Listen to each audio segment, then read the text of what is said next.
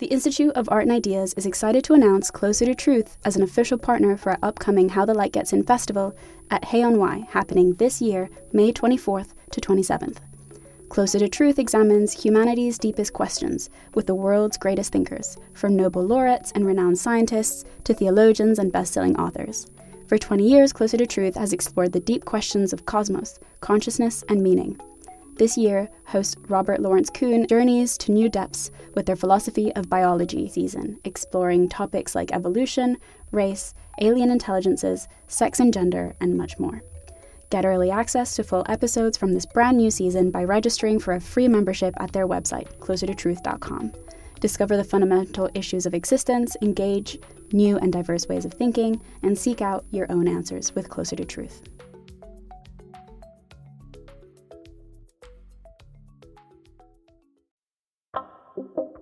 Hello and welcome. You're listening to Philosophy for Our Times. This month's podcasts are focusing on the political, philosophical and scientific contribution of women. And today we are going to imagine what the world would look like if it were run by women. Our panel includes Labour MP Margaret Hodge. If Parliament were more representative of the world, I think there would be less conflict and less violence. Journalist and author Yasmin Alibhai-Brown. I'm not going to go the way of assuming that if women take over, it'll be champagne and Smarties for all of us. And broadcast journalist Ritula Shah. I think South Asia is a very good example of why having women in power doesn't necessarily ensure that the world is less violent or has less conflict. Sean Curran hosts.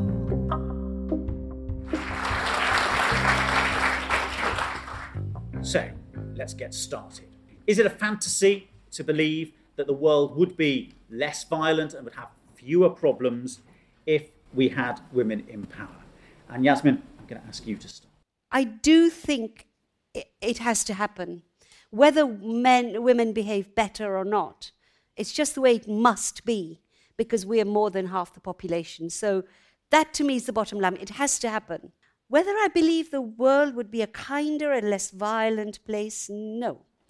Because there have been too many cases of where actually women have loved being the champions of war, from Margaret Thatcher with the Falklands, or champions of the kind of politics I detest, Mrs. Gandhi, what she did to India over so many years, not when she started, but certainly towards the end.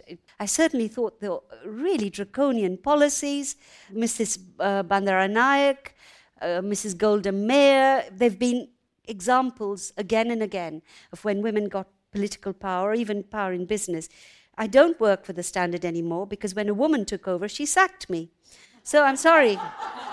And I certainly think when I look at Mrs. Theresa May, how everything about how she is at the moment, her policies, her coldness, it's terrifying. So I'm not going to go the way of assuming that if women take over, it'll be champagne and Smarties for all of us.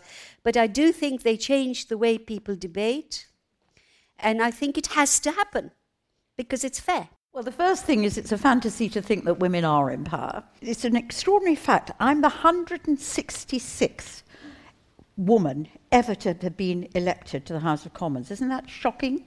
When I came in, 1 in 10 were women.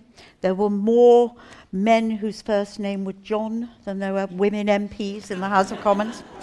The other thing to say is, if Parliament became more representative of the population, and part of that is representation of women, not just women. There are other aspects. There are too many people who just have got a background in politics and haven't done anything else in the world. There are not enough people from working class backgrounds. It's really, really, really gone down. All those things. But if Parliament were more representative of the world, I think there would be less conflict and less violence, because we would just set an agenda which had more to say to more people. So that would be my first thing.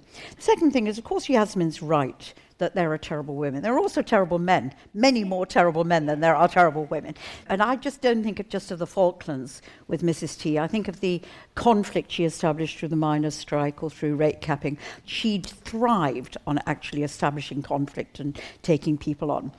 However, my experience of being a woman in the Blair-Brown years is that we did make a difference. We really did make a difference. We tackled issues which would never have been tackled if we weren't there.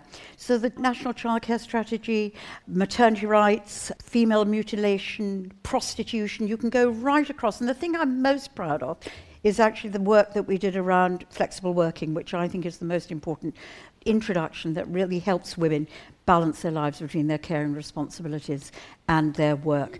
And I remember, I'll just tell you that story. So there was a bunch of us women ministers absolutely determined to bring the right to request flexible working in. We were completely opposed by both Tony Blair and Gordon Brown. They thought it would upset business too much. The business community was obviously up in arms at it, that it would be a regulatory thing which would undermine profitability, especially for small and medium-sized enterprises. We just went on. And the ministers, working together with a couple of women in Downing Street, who were advising Tony Blair, just by sheer persistence, we got that change in.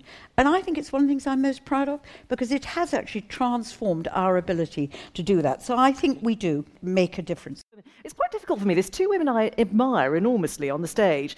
How can I possibly disagree? I don't think I can. I think the things that I'd highlight, I think South Asia is a very good example of why having women in power doesn't necessarily ensure that the world is less violent or has less conflict. So I think that's, rather a naive idea. However, I do think if we talk about the sort of achievements that we've had in the last 10 years or 15 years where women have begun to play a more active part in political life, even polling, and I know we're not supposed to believe in polling anymore, even polling suggests that women tend to be interested in things like healthcare and education, because whether we like it or not, it's often still women that run families. Therefore, perhaps there will be a change of emphasis in what enters the political agenda if women are in charge.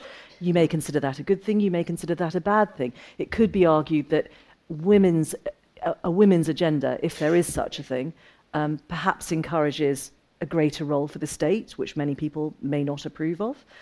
And I think, well, we're 50% of the population. How can you possibly continue to ignore us? So that's the dilemma. I don't think it's about violence or non-violence. I think it's about hearing everybody's opinions. And if you hear those opinions in the way that they deserve, in the proportion they deserve, then yes, that is going to change our political interactions. Not necessarily for less violence. Jihadi brides, we're hearing quite a bit about them. There are young women who are quite happy to enter a conflict zone and choose a very violent way of life. So I don't think it means less violence, but I think it may change the political agenda.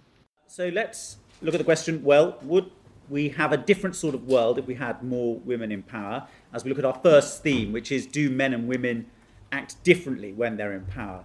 Now, Yasmin, you were quite sceptical, and you were citing there the examples of women leaders who behaved in a similar fashion to men. Why do you think that is?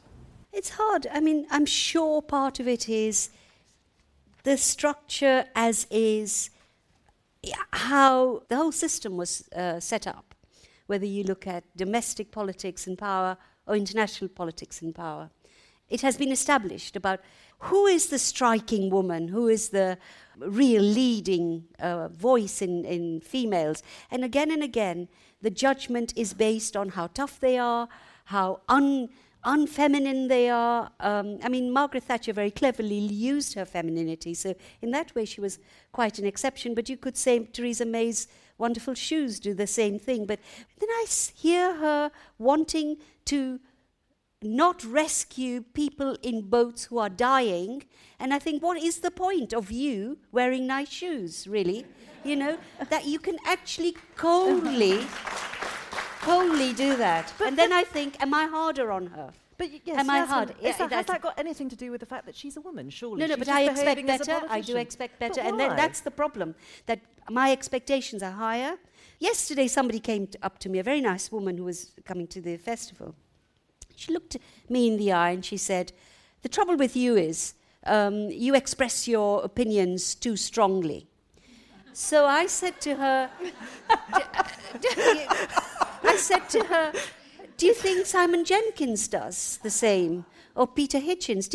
Peter was here, did you go up to him and say, Mr. Hitchens, I think the trouble with you is you express your opinions too strongly. This is the bind. This is the bind. If you're a woman, you're judged differently. I judged them differently, I confess. You know, we all do. I expected you're not supposed to behave in these unwomanly ways. And at the same time... I think it can work to your advantage, can't it? I mean, Margaret's got a lot of attention. Well, Margaret, you were talking about women ministers working together. Yeah. Do you think that, you know, when you were in government and you were doing those things, did you find that the female ministers were working in a different way from their male counterparts?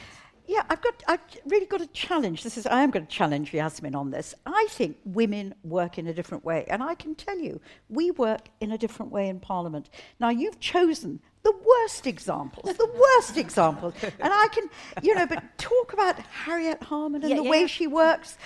Actually, talk about even on the Tory side, Caroline Spelman and the way she worked. So we are more consensual. We are greater team players. But the question was, are we going to have less conflict? And more... do we work differently was the question. And I think the answer is we do. We are so supportive of each other. I spend a lot of time supporting the young women who are coming in now to make sure that they can grow and develop.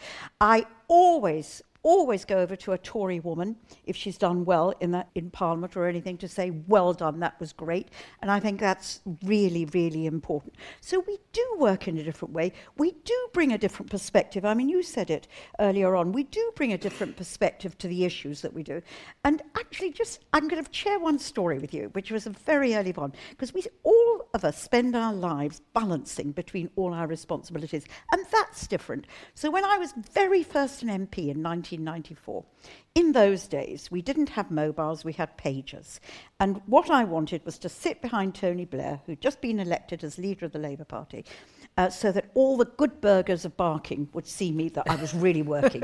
Didn't matter. You had to do that. You had to get into the house half an hour early. You will know that, Sean, to have that seat behind. So I went and sat behind him, thinking, oh my God, I've done it. Now they'll all see me.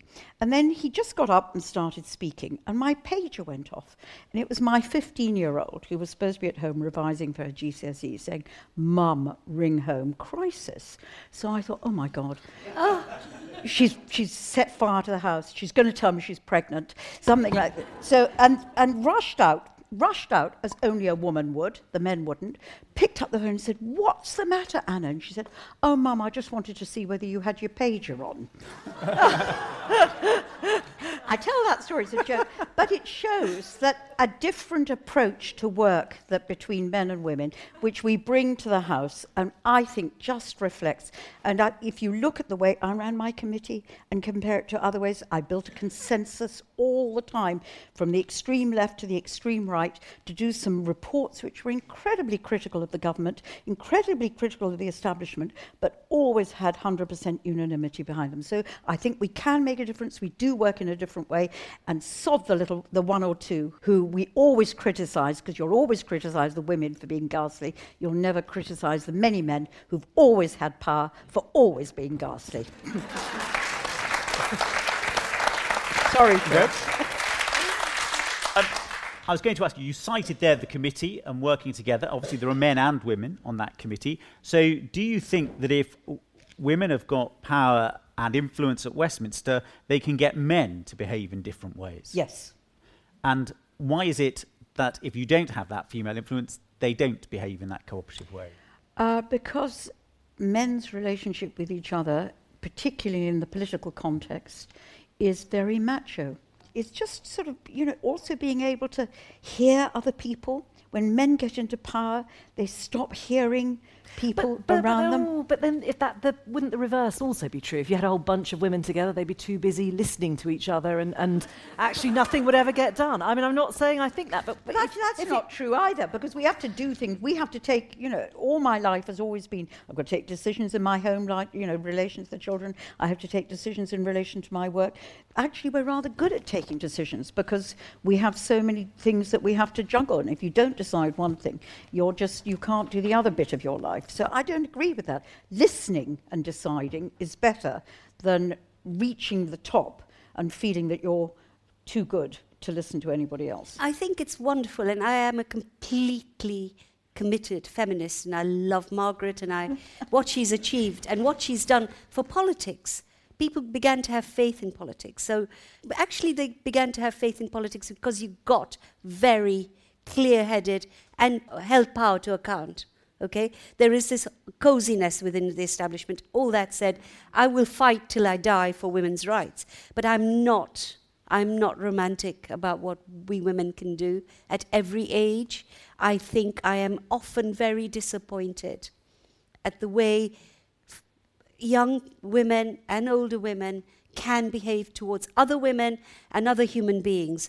And I think it's made me kind of not ever turn against the feminist project, which goes on, and I will fight it.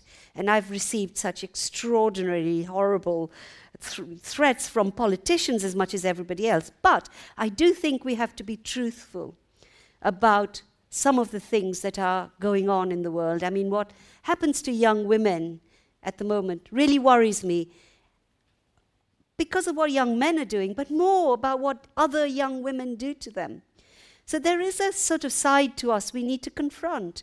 I still get disappointed again and again, whether it's women in business or women in politics, that sometimes what I expect doesn't happen and actually the opposite does. So I think we need to be a bit more truthful about that. Is that because women in business are encouraged to behave more like the male leaders who are there when they start their careers? We have choices, The Apprentice. And I see the women on The Apprentice. I can't bear it. I cannot bear how they... So yes, they are encouraged. You can see you win if you do this. You win if you are this. It's the culture and it has to change. And I trust when women are 50% and more, they will change the culture. But at the moment, the evidence doesn't suggest to me it will necessarily be the case. But can I you've drawn, but the woman is the bitch, the man is the boss. Yeah. And I can't remember who said that, but that demonstrates the No, I tension. do mean bitch here, not boss, where she turns around and says a woman all in power sorts of horrible things about other women. But a woman in power, exerting that power in a nasty way, is known as the bitch. The man in power, exerting his power, is just known as a man. boss, is the boss.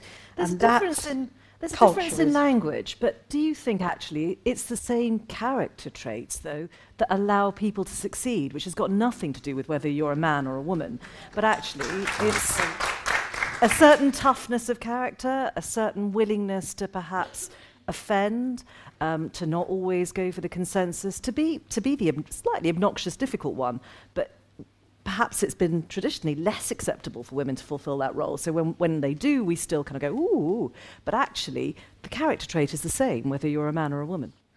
What would people have thought, Margaret, if Tony Blair had dashed out of the House of Commons because one of his children had paged him just at the start of Prime Minister's questions? Well, I'd have thought better of him. Yeah. He couldn't have done it sitting at the front. But one of the things I always do, I don't know if my colleagues do this, is I always talk to my fellow male MPs about their families, because I think it's as important that they should see that as part of their lives. So I don't talk about football. I don't go and drink drinks in the bars. I do occasionally, not very much. But I do talk about families and children and where they are, because it's as important to them, and it should be part of their lives as it is to women. And can I just say, I think I'm tough, and I can be jolly rude to people, but hopefully there's a way of doing it which isn't shouty. I'm trying to find a way of articulating it. You do lose your temper sometimes. I do lose my temper sometimes. I think we've discussed that on air before now, Margaret. We've discussed that on air before now. Yeah, we have. Yes, I've talked about it with you. I have lost my temper, so you're right about that. But you can ask a tough question in a not overly aggressive way. And get further with it. And I think, of course all women are different. We're not all the same. And of course there are some people who exercise power by aping the men rather than by developing a different culture and approach to it. But on the whole, I think if you were to watch, for example, the Select Committee, Sean, you watch them the whole time and watch the ones that are chaired by women and watch the ones that are chaired by men. Isn't there a difference? There is a difference. And sometimes it's a difference in terms of the quality of the answers.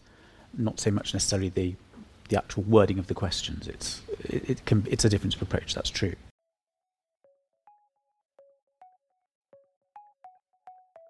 Do you want to hear more from the world's leading thinkers?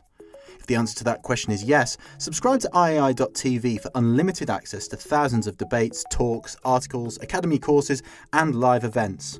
Are you bored of the surface level news, politics, sports and entertainment coverage on your newsfeed? Go deeper, get the philosophy behind the news and get the latest big ideas from the world's leading thinkers on subjects at the core of the human condition, life, the universe and everything in between. It's free for the first month and there's no commitment to pay, so subscribe now to understand the world beyond the surface level.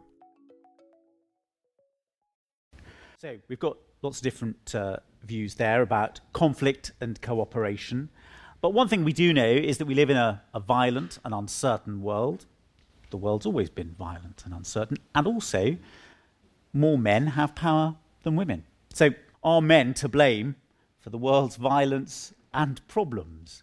And I'm going to ask you, Yasmin, because I would guess that you could say, from your point of view, yes, because they've provided the structures that have led everybody, men or women, once they get into power, to behave in a certain way. Is that fair? Yeah, that's fair. And I think certainly if you look at where we are now, whether it's the Middle East, whether it's, the trouble spots, Putin, all that lot, it certainly seems to be a certain kind of bloke who's leading the violence. I'm not talking about politics here, but actually really quite determined and planned violence, it seems to me. Certainly, it's undeniable. But like Ritula said, so what makes young women go and join them, as did young women who joined the fascists? There were fascist chic at the time and the Mitford sisters and all of those. What is it that it attracts women to... I tell you, when I started questioning my own idealism about women is when women in Parliament of whatever colour did not fail to back the war on Iraq. I know some of them wanted to. They felt the war was wrong, but too many women supported that action. And it made me think that there is a kind of commanding male presence that draws women to it. And of course, those men were raised by women largely. So I also have to ask, what is the mothering that we need to change? Certainly Muslim men of the most violent kind are raised by mothers. And we mothers of Muslim boys have to ask ourselves, why have we turned out these... Because we've told them they were born to rule and they could do anything.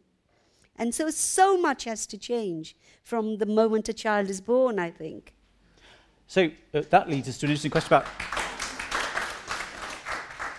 education, Ritula. Should we be telling young women when they're in school that they should be looking to run corporations and run the country? Oh, undoubtedly. Or is that sort of unfair? Well, when I grew up, it was very interesting. When Margaret Thatcher died, you suddenly saw all this film footage of the 1980s. And I looked at the television. I was at school and at university in the 1980s. And I never imagined that I could possibly be a journalist or be on the television or be on the radio. It just never occurred to me. And it was my friends at university who said to me, why not you? And when Margaret Thatcher died and all this footage of the 1980s came on again, I looked at it and thought, gosh, I understand why I never imagined that I could be part of that world. All the people on that footage, apart from Margaret Thatcher, were men. And they were white, very posh men. And I just thought, gosh, the world has changed so much. I'd forgotten it looked like this because it no longer does, at least on the television it doesn't. And so I think, yes, it's really important to say to women, you can be an engineer, you can be an astrophysicist, you can be a doctor, you can be whatever you want to be, a plumber, a gardener, a lorry driver. You've got to open up the world to women. Examples matter to that extent. I feel I've realised that I take lots of things for granted now that I don't think I could 30 years ago. So yes, you've got to change education. And I also think you've got to change education for men, to pick up from what Yasmin was saying. As a mother of 2 sons, I kind of think it's my responsibility to lead by example. I want them to see a mother who is capable and emotionally literate, but equally able to function in the world and isn't scared of doing stuff and doesn't say, well, I'm a girl, I couldn't possibly do that. So I think it works both ways. Now, Margaret, we've had all sorts of social advances, and Ritula's been talking about those, often male politicians take the credit for those changes, don't they? Well, do you remember the introduction of tax credits? There was a big campaign at that time because the tax credits were all going to go into the wallet. They were going to go to the men. And it was a bunch of us women getting together that said, actually, this is money for the children's tax credit. It's got to go into the purse. It's got to go for the women. So I can come up with endless examples. The problem is, if you look at many of the professions now, more women become doctors, lawyers, even go into, I think, financial services. But then they hit the glass ceiling. And you look at the top of any of our professions and, how many newspaper editors, 5% of newspaper editors are women. The Today programme, I was absolutely shocked to see 85% of the people who appear on the Today programme are men. So we still have that glass ceiling through which women find it hard to break. So the challenges are huge. And then we still have the challenges in things like engineering, where the number of women who do engineering and those sort of traditional male jobs are still ridiculously small, and we have to break through that. So there is still some areas that women are locked up. There is still an appalling glass ceiling. And of course it needs men to promote women as well as women as role models. I think role models are hugely important.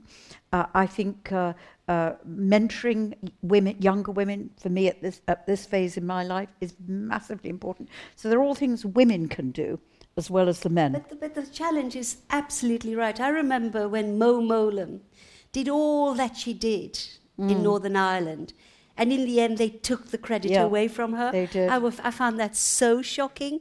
And then she dies. I mean, how tragic was that? And my daughter is studying medical engineering at the moment, and one of their assessments, she's just finishing, was a group project, a team project. And she's very conscientious and works very hard. And there were 2 women in that group and 4 men. When it came to the presentation, this is the final assessment, the 2 men jumped up without warning them and did the presentation, implying that they'd done the work. I was so shocked, and she was so shocked. She said, how can they do this? In the end, we persuaded her to go and complain to the department.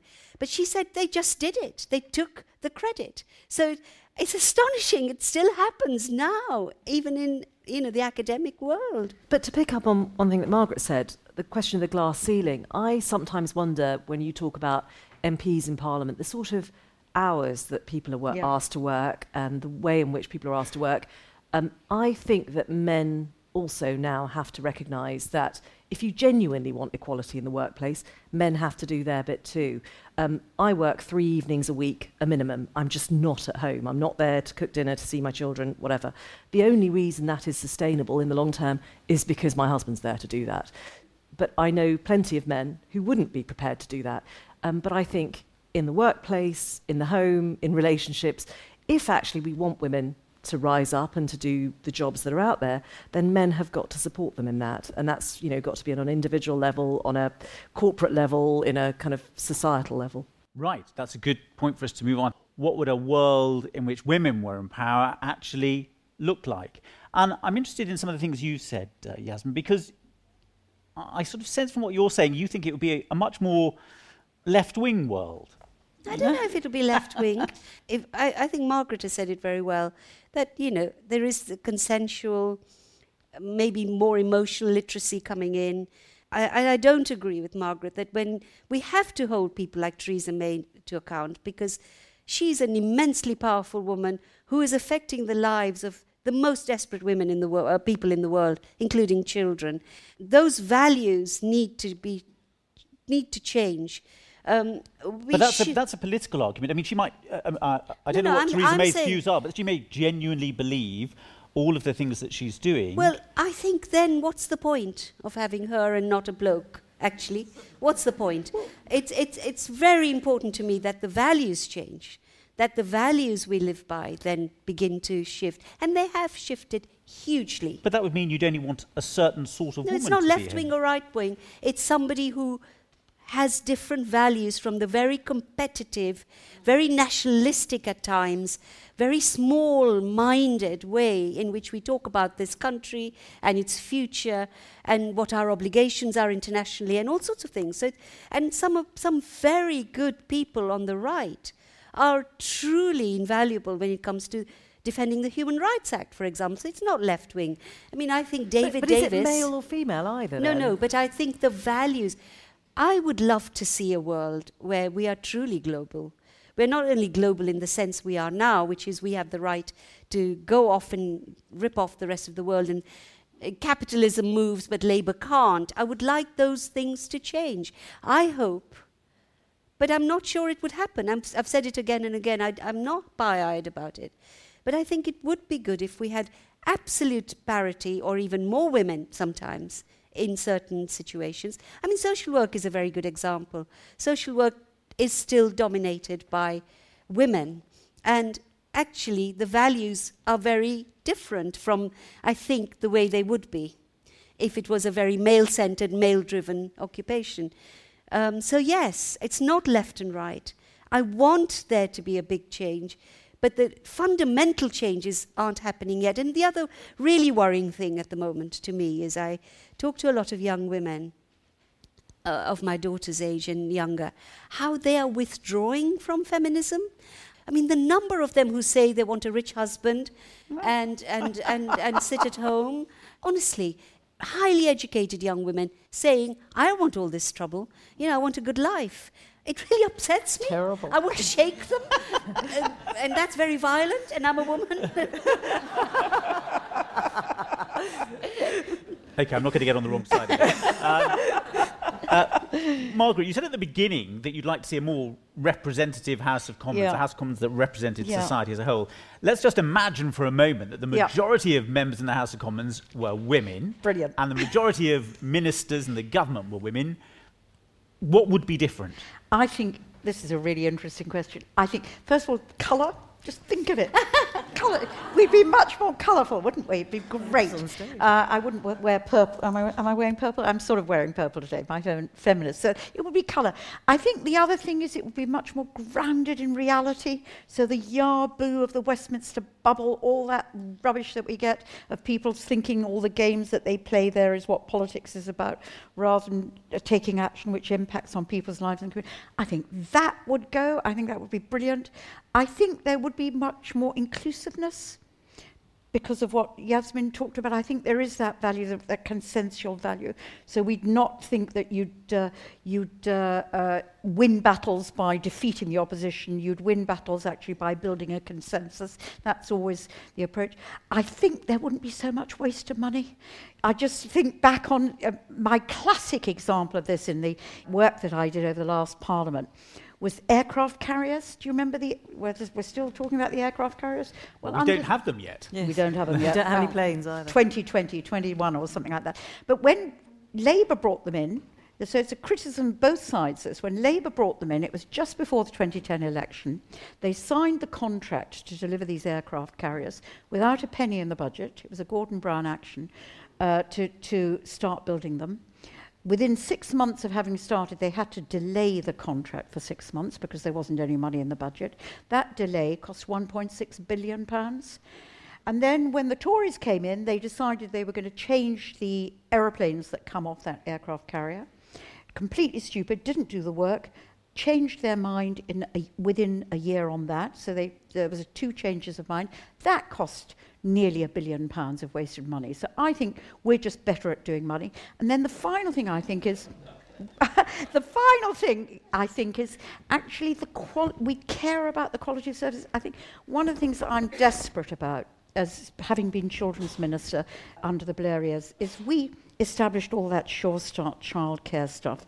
And now I see the parties competing over what they're going to offer on childcare. And it is important. But what really, really matters in that is not just the 10 hours, the 15 hours, the 30 hours. It's the quality of what the children get. None of us, no parent wants to put their child into a poor setting. And there is so little money there. We pay the child workers so pittance. You know, we pay university lecturers, all of you here, much better than we do people looking after the really formative years in children's lives, as those early years. And if you don't get the quality right, if you don't get well-paid, well-qualified, really committed people, you'll never achieve what I'm in the Labour Party for, which is equalising life chances, which really starts at the bottom. And I think that thing about quality, not just numbers, comes from women having power.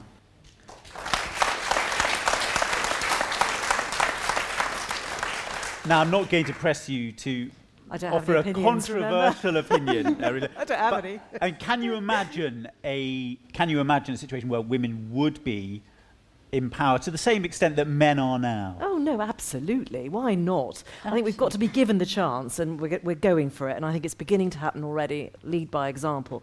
I'm less optimistic than Margaret, though. I don't know that it would all be much better. I think women would make the same mistakes. I think the agenda might change because of experience and what women have gone through. But I think, would women be much tougher on law and order? Would there be more support for, I don't know, the death penalty?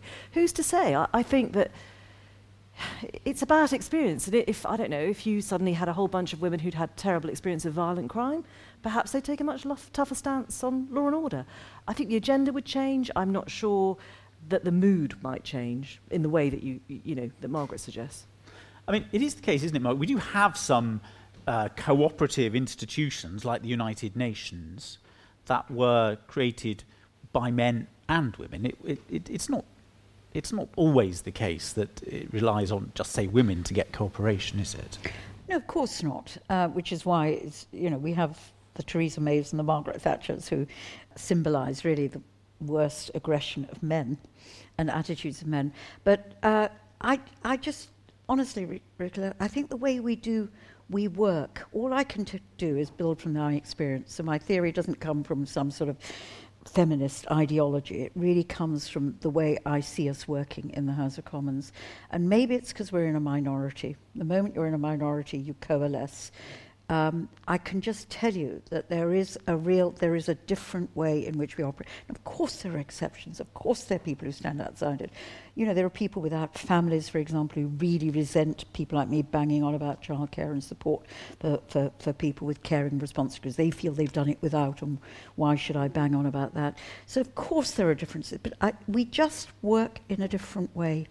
And I think we are more inclusive, and I think we are more consensual, and I think we are better as team players, and I think the agenda would change. Now, interesting enough, that doesn't mean we're soft on crime. I think we would be tough on crime, I think we would be tough on people pulling themselves up by the bootstrings. I think there would be areas where self-reliance is quite an important value for many women. We've had to learn it. So that doesn't mean it's soft and wishy-washy. I think you don't underplay the extent to which women's presence can alter the culture of an organisation. And I think that's probably true of the BBC, or it's probably true of journalism too. I don't know. You don't think so? I've seen some pretty hard female bosses. Editors. I mean, one of them had a baby on one day, and she wrote her column and she wrote it in her column. I'm in Labour, I'm writing my column. And the next week she was writing her column, and she had no sympathy at all for the female staff. Of course, she was that tough, right? If she could do it, if she could actually write and be there doing her job while in Labour, she I don't think that's tough. I think that's just she used to make deluded, yeah. She used to make the male columnists actually cry. Yeah. So I can, and also I do want to say something which perhaps should have been assumed, but needs to be said. That, as Ritula said, there are some fabulous men. We are the first generation where we can have truly equal relationships with our partners. And we are lucky because in vast parts of the world, they're not even thinking about this. We have partners who are with us, who are sort of equal to us, and it's not even an issue anymore. And that kind of love and that kind of support really helps. And, I think all three of us here we have those partners. And we have to give credit to them, and beyond our own personal lives, men who understand the needs and what needs to happen, because it isn't good for them either. It isn't good for them and the world that there is this uneven world. So I do want to give credit to the men who are with us on this extraordinarily important journey. I was in Vietnam in February for a holiday, and in one of the museums, they've got a wonderful museum dedicated to women, which they opened just a few years ago. It's an absolutely beautiful museum, and it's got all these stories about the women fighters in the wars and so on, but also stories about birth and matriarchies. But there are some matriarchal societies in Vietnam, in some of the kind of older areas where urbanization hasn't taken place. And it's fantastic. When they marry, the man goes to live with the wife. He takes the wife's surname. The children are named after the wife. And the youngest daughter inherits. Okay, now I want that to happen. Okay.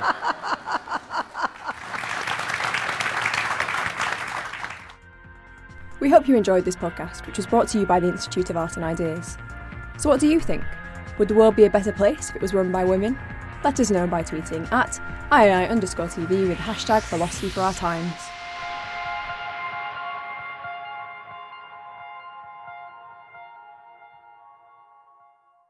Let's jump into Peppa's world of play. Look for spring flowers, hunt for muddy puddles, and bravely explore exciting places with Peppa playsets. Peppa Pig. Inspiring kid confidence.